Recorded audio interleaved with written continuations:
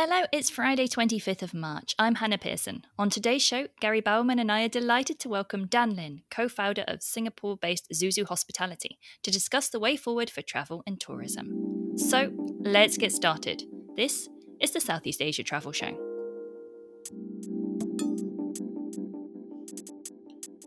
Hello, wherever you are in the world, and thanks for listening in to the final part of our 8-part 2 years of travel disruption series. It's now 2 years since Southeast Asian nations began shutting their borders as COVID-19 spread across the region and then beyond. Right now, the region's travel landscape has started to reshape. So on today's show, we'll be chatting all things travel and hospitality across Southeast Asia with Dan Lynn, co-founder of Singapore-based ZUZU Hospitality. Dan's career includes management roles with Expedia, the AirAsia-Expedia joint venture, and eLong. And he previously joined us on the show in late November 2021. So Dan, thanks very much for coming back onto the show. How are you doing, and how are things down there in Singapore today? Hey, thanks, Gary. Thanks, Hannah. Thanks for having me back. Things are, mildly euphoric here in Singapore. If I'm allowed to be, the government's told us that this is not Freedom Day, and we shouldn't get too excited. But after 2 years, it does feel good. The changes that were announced yesterday down here. So let's crack into those. Let's begin with those, Dan. When we were putting the questions together earlier in the week, our first one was going to be, so how close is Singapore to a full reopening? Well, that was kind of answered yesterday. So tell us a little bit more about what's actually happening from the 1st of April and what will this vaccinated travel framework actually mean in effect?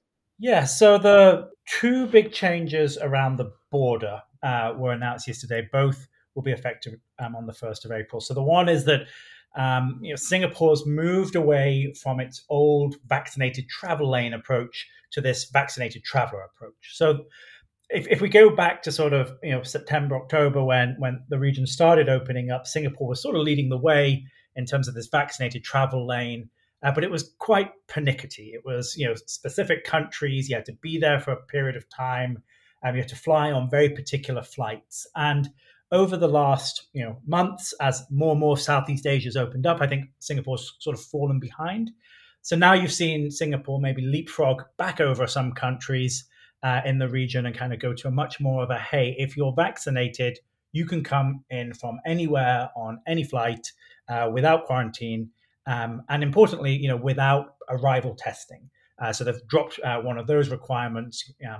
I talk a bit about, there's always so many dominoes that have to fall. Well, Singapore in this step has jumped over quite a few here and has gone to a pretty simple approach, kind of puts it up there with some of the other best countries in this region. So that was the one big thing that they announced in the morning. And then later in the afternoon, they confirmed that the land border between here and Malaysia, which for those that don't know was one of the busiest border crossings in the world, 400,000 plus people a day used to cross it, and has been super constrained.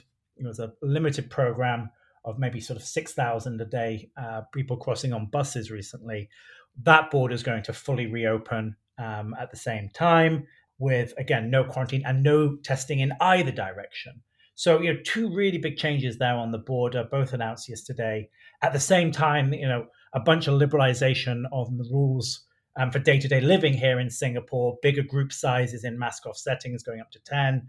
Bars and restaurants can stay open much later, can have live music, and generally just a kind of a sense of a lot more normality and a lot more kind of, okay, we truly are in and living with it rather than kind of being hiding away from it stage of managing this. Absolutely. Well, that was a great summary of everything that went on yesterday. And like you said, it's super exciting to follow that finally, Singapore took this decision because and I love that word you use, pernickety. They have been very pernickety.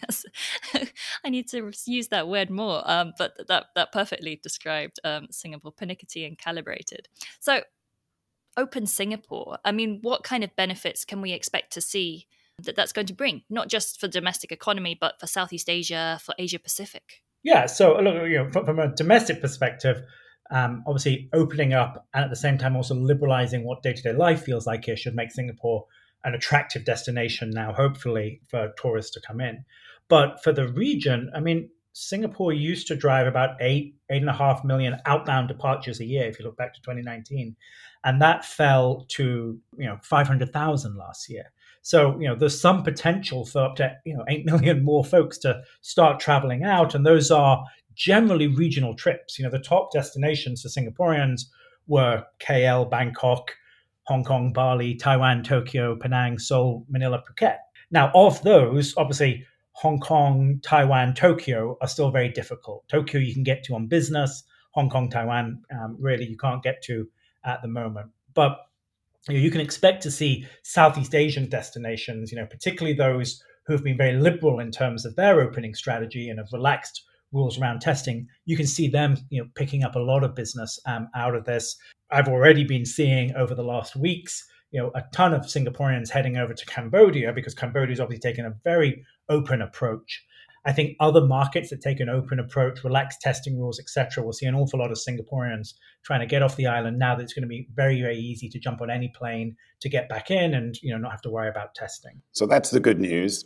But it has been 2 years of complete disruption, Dan, and that's why we've been putting together this 8-part series. We're bringing it to a close with some of your insights. And one of those I wanted to really dive a little bit deeper is, what have been the big fundamental lessons for travel and tourism that we've learned over the past 2 years, both from the pandemic itself and the responses to it? Yeah, so there've been a few. I've only worked in travel for 10 or 20 years. I'm sure there are folks who've worked longer, but I don't remember ever something that's had such a long impact.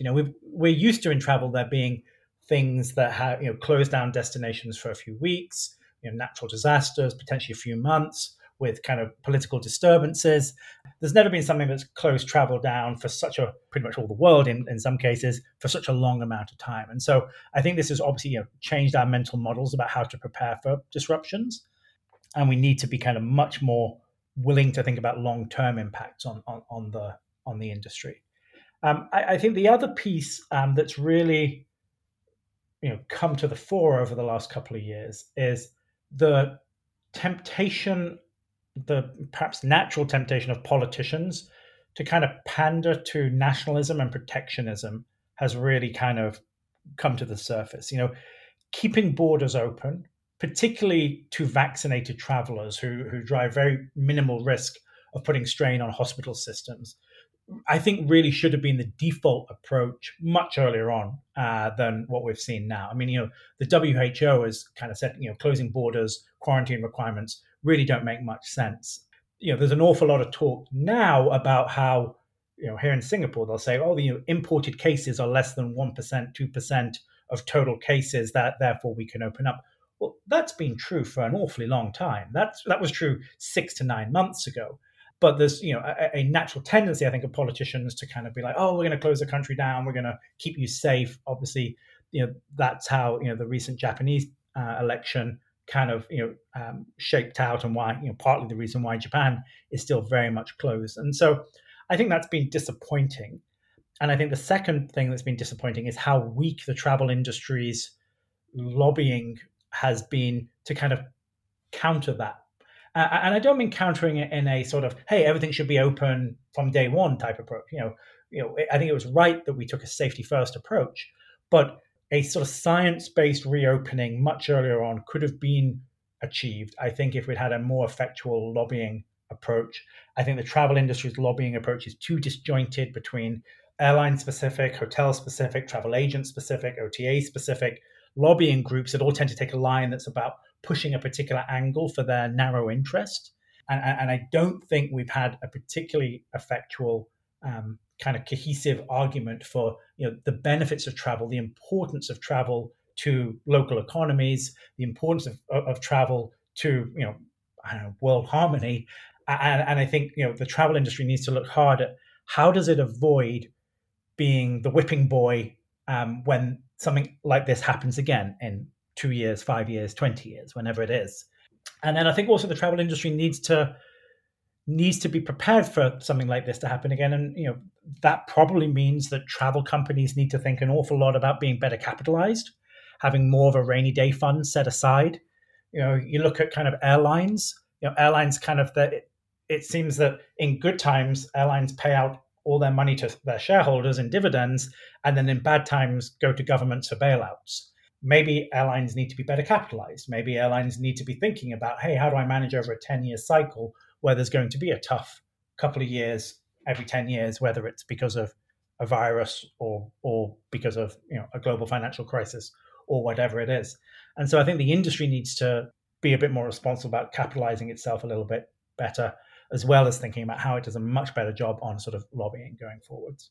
And those are some great insights. I really agree with you about the lack of kind of cohesive lobbying, for sure. I mean, I think that's the one thing that Phuket actually got right, was that somehow they managed to bring all of these diverse stakeholders together, and they really lobbied for the reopening of Phuket. But that is pretty much the exception. Bali have done that to a certain extent, but still not much. Bali should have been at the same point as Phuket, or a month after Phuket got its sandbox in place and saw some traction. Look, and it hasn't transformed Phuket, but it's probably saved an awful lot of small businesses there. Bali should have done the same. They should have been pushing much harder, much earlier on, with a much more cohesive voice to get their market reopened on a sort of sandbox type approach. Yeah, agreed. So then personally, what are some of the vital business learnings you've taken on board during the pandemic? It's sort of a little vague, but just the value of flexibility has just been magnified. We all went into this kind of having no idea sort of how long this would last. Having no idea, what the magnitude was going to be, and you could, however great your plans were, and you're sort of, you're okay, we'll do this, we'll do that, we'll do the other. Just having the flexibility to constantly pivot on that, and that's that's meant flexibility in terms of having a very flexible team who are willing to go and work on different things, willing to change priorities on a pin. Flexibility in terms of the business model, trying to not have too many fixed costs in the business, trying to be very flexible.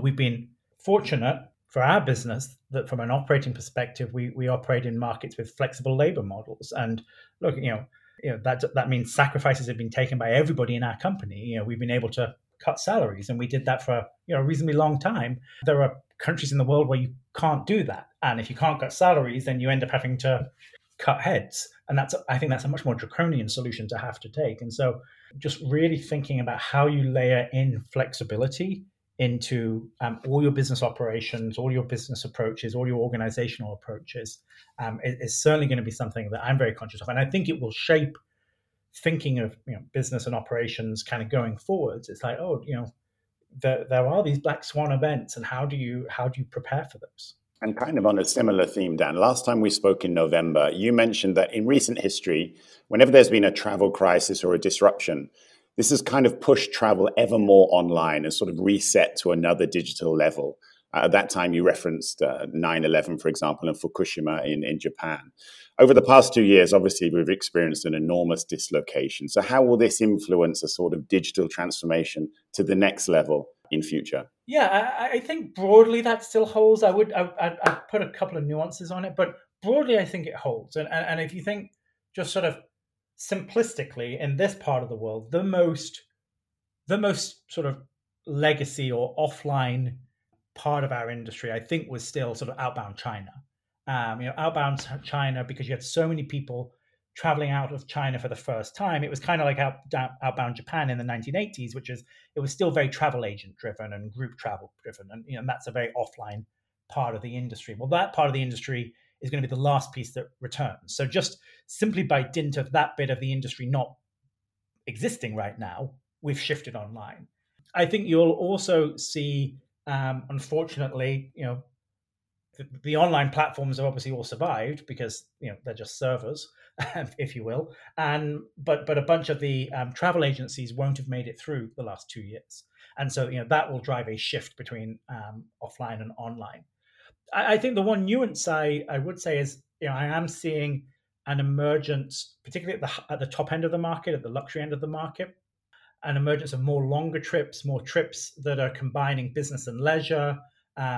And that gives an opportunity, I think, for travel agents to kind of really create interesting things and help travelers, particularly over this next 3 to 6 months of bumpiness while there are still all these rules and regulations to help travelers navigate those a bit, to help with all the paperwork, to help make sure they've got the folder of everything they need to get through a particular border.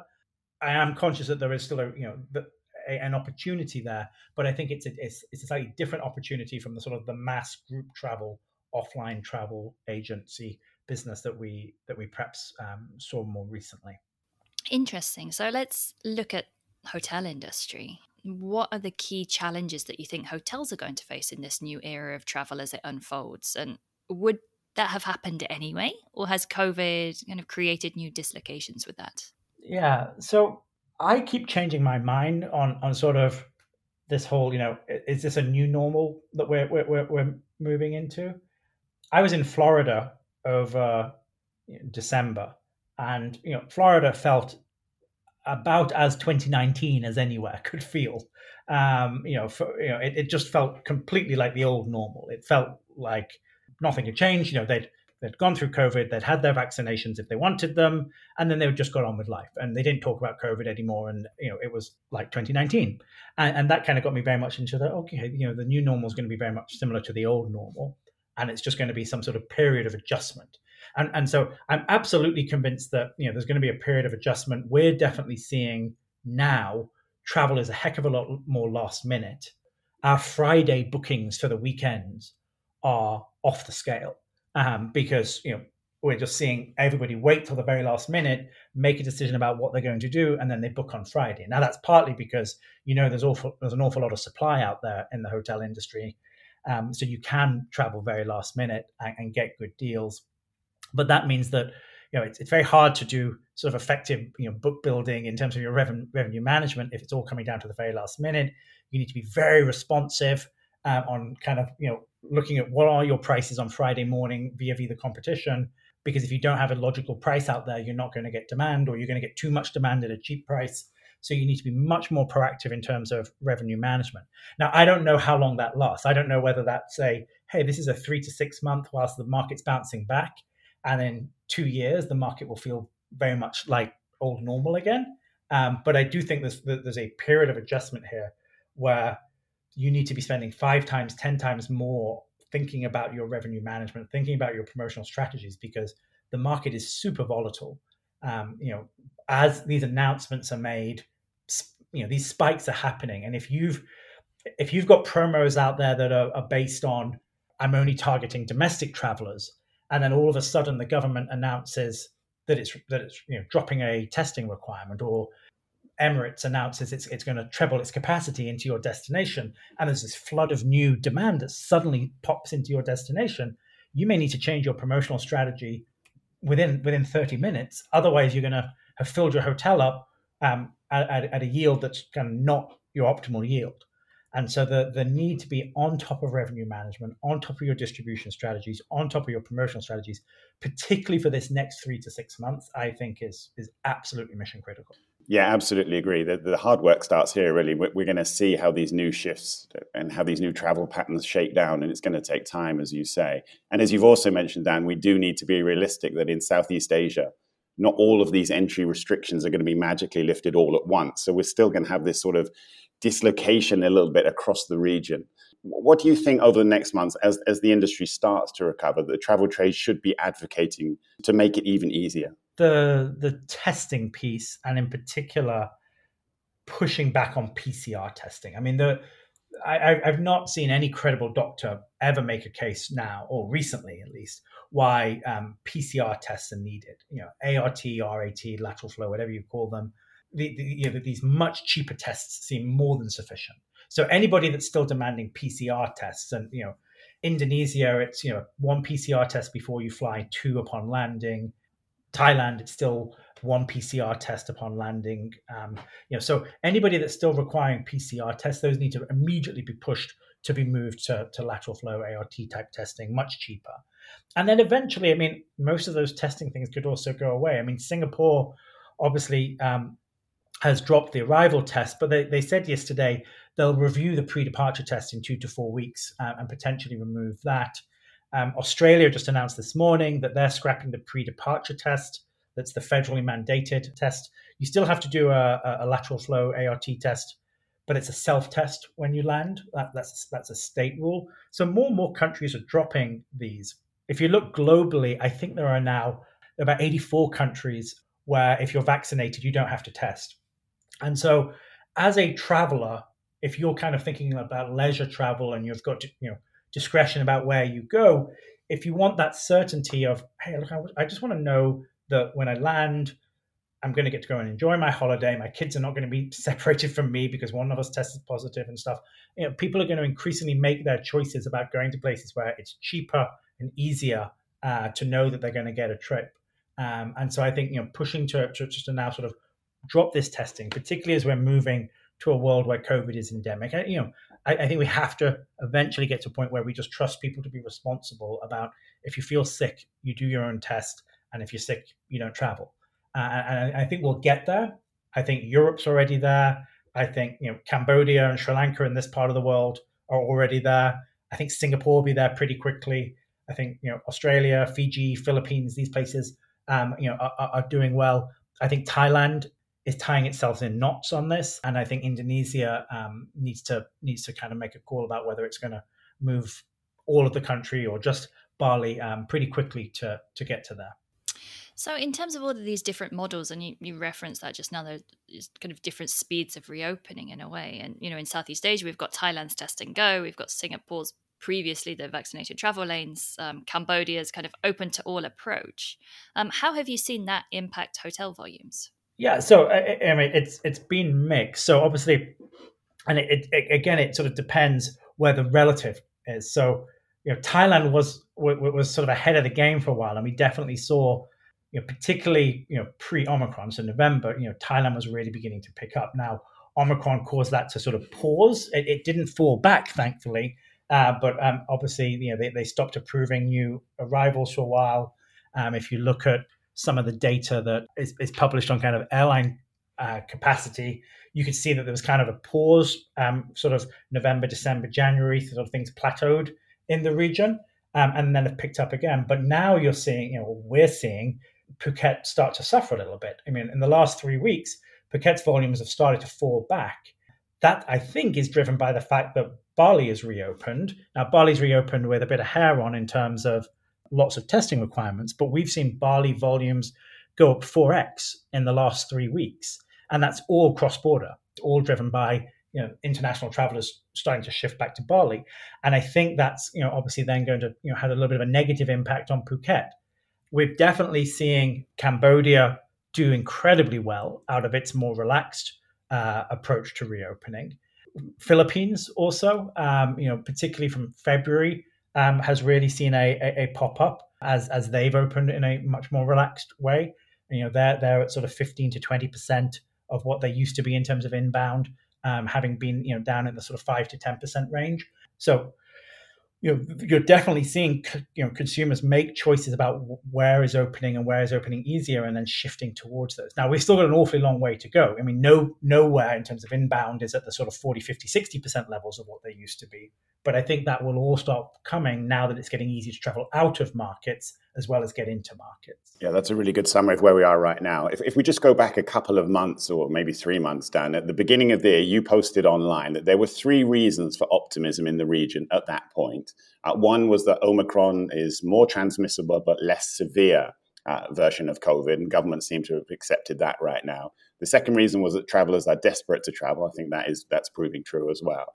And governments are trying harder to keep travel going. I think that's a very, very vital point. So as we move into Q2 and then the really, really vital second half of 2022, are there other reasons to be optimistic about the recovery? Yeah, I mean, I'm actually slightly more optimistic now than I was on January 1st. I think governments have slightly surprised me on the upside. Now, maybe that's just because I had a bit of Stockholm syndrome, but I think they've moved a little faster, and particularly in March, than I thought they would. And some of the openings have been more liberal than I thought they would be. Vietnam, in particular, I would flag as it took them a while to work out the detail of what they were doing, but when they came out with the detail, it surprised me to the upside of how open they went.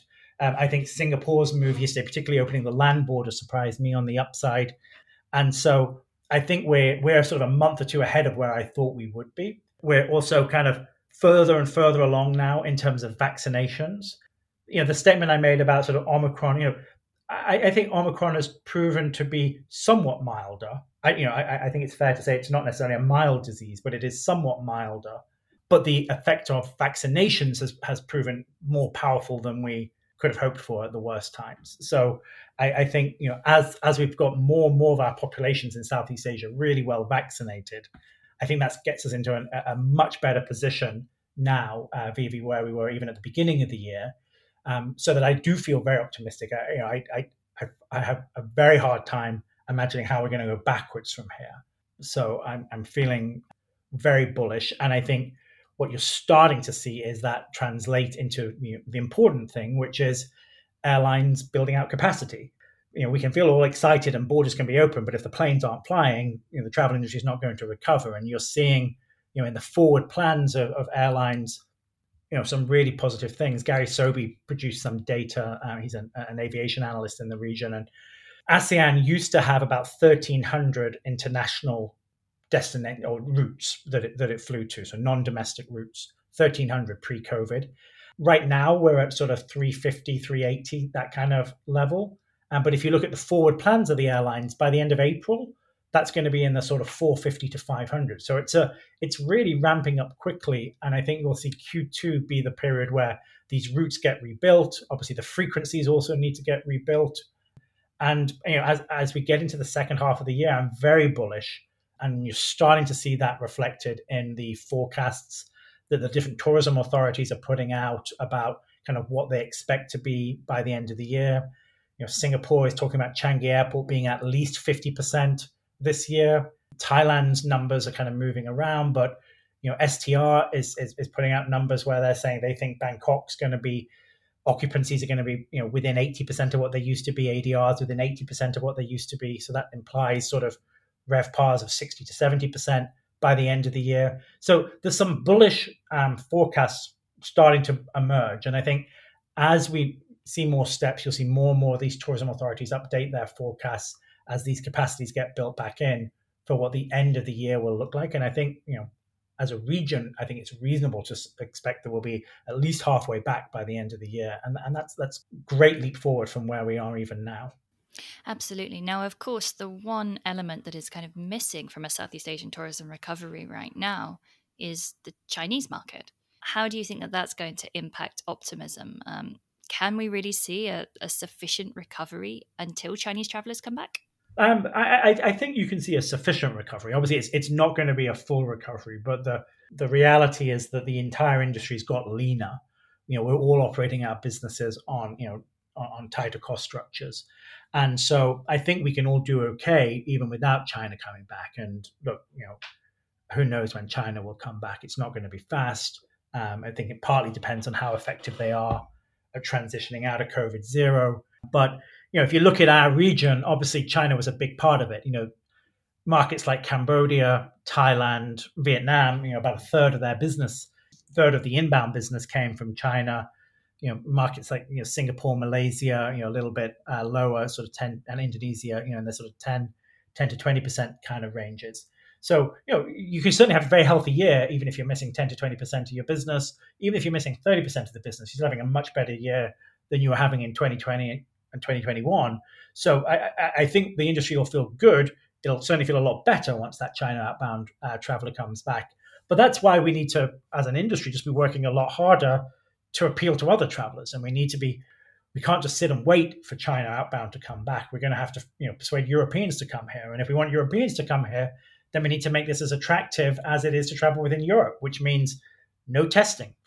Frankly, there's no testing to travel between destinations in Europe. So we need to get to that point if we want to have a reasonably successful 2022. Yeah, I think that's a reasonable summary, Dan. And as somebody who's spent much of the last week sitting on earnings calls for some of the Chinese travel majors, I know from the other side of the coin, from the Chinese market, the businesses desperately need outbound travel back. The industry has been so structurally damaged in China. I don't think that really gets too much coverage in the West, just how damaged the Chinese market itself has been. But let's move on to the next point. And I guess, this is something we have to talk about. You referenced this towards the beginning of the interview, Dan, and that's the elephant in the hotel lobby. And that, of course, would be a new variant later in the year. Do you think that what we've learned over the last 2 years, you mentioned the vaccinations, that governments would respond differently next time than they did at the start of Omicron? Or do you think it's just too hard to predict? I'll definitely caveat with it's hard to predict. Let's look at what governments did when Omicron came. Some of them paused plans to ease. None of them, in this part of the world at least, really stopped an existing booking coming. So Singapore and Thailand both stopped new bookings being made. But nobody said, hey, we're going to disrupt a pre-existing booking. And I think that was important because I think it was the first time I really felt like they recognized the harm that that would do to the travel industry in terms of disrupting people's travel plans. So even though there was a little bit of an overreaction, I think it was even then it was slightly tempered. And I think now, having gone through that, Omicron, and I'm not a medical doctor, but from what I've read, Omicron was a really scary looking mutation.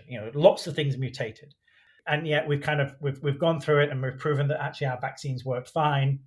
We're now at a point where even if you compare to say mid-December, our vaccination rates are materially higher across the region. Obviously, Singapore and Malaysia were pretty well vaccinated by mid-December, but Indonesia was only at 40%. It's now up to like 60%. Thailand was in the 60s. It's now up into the 70s.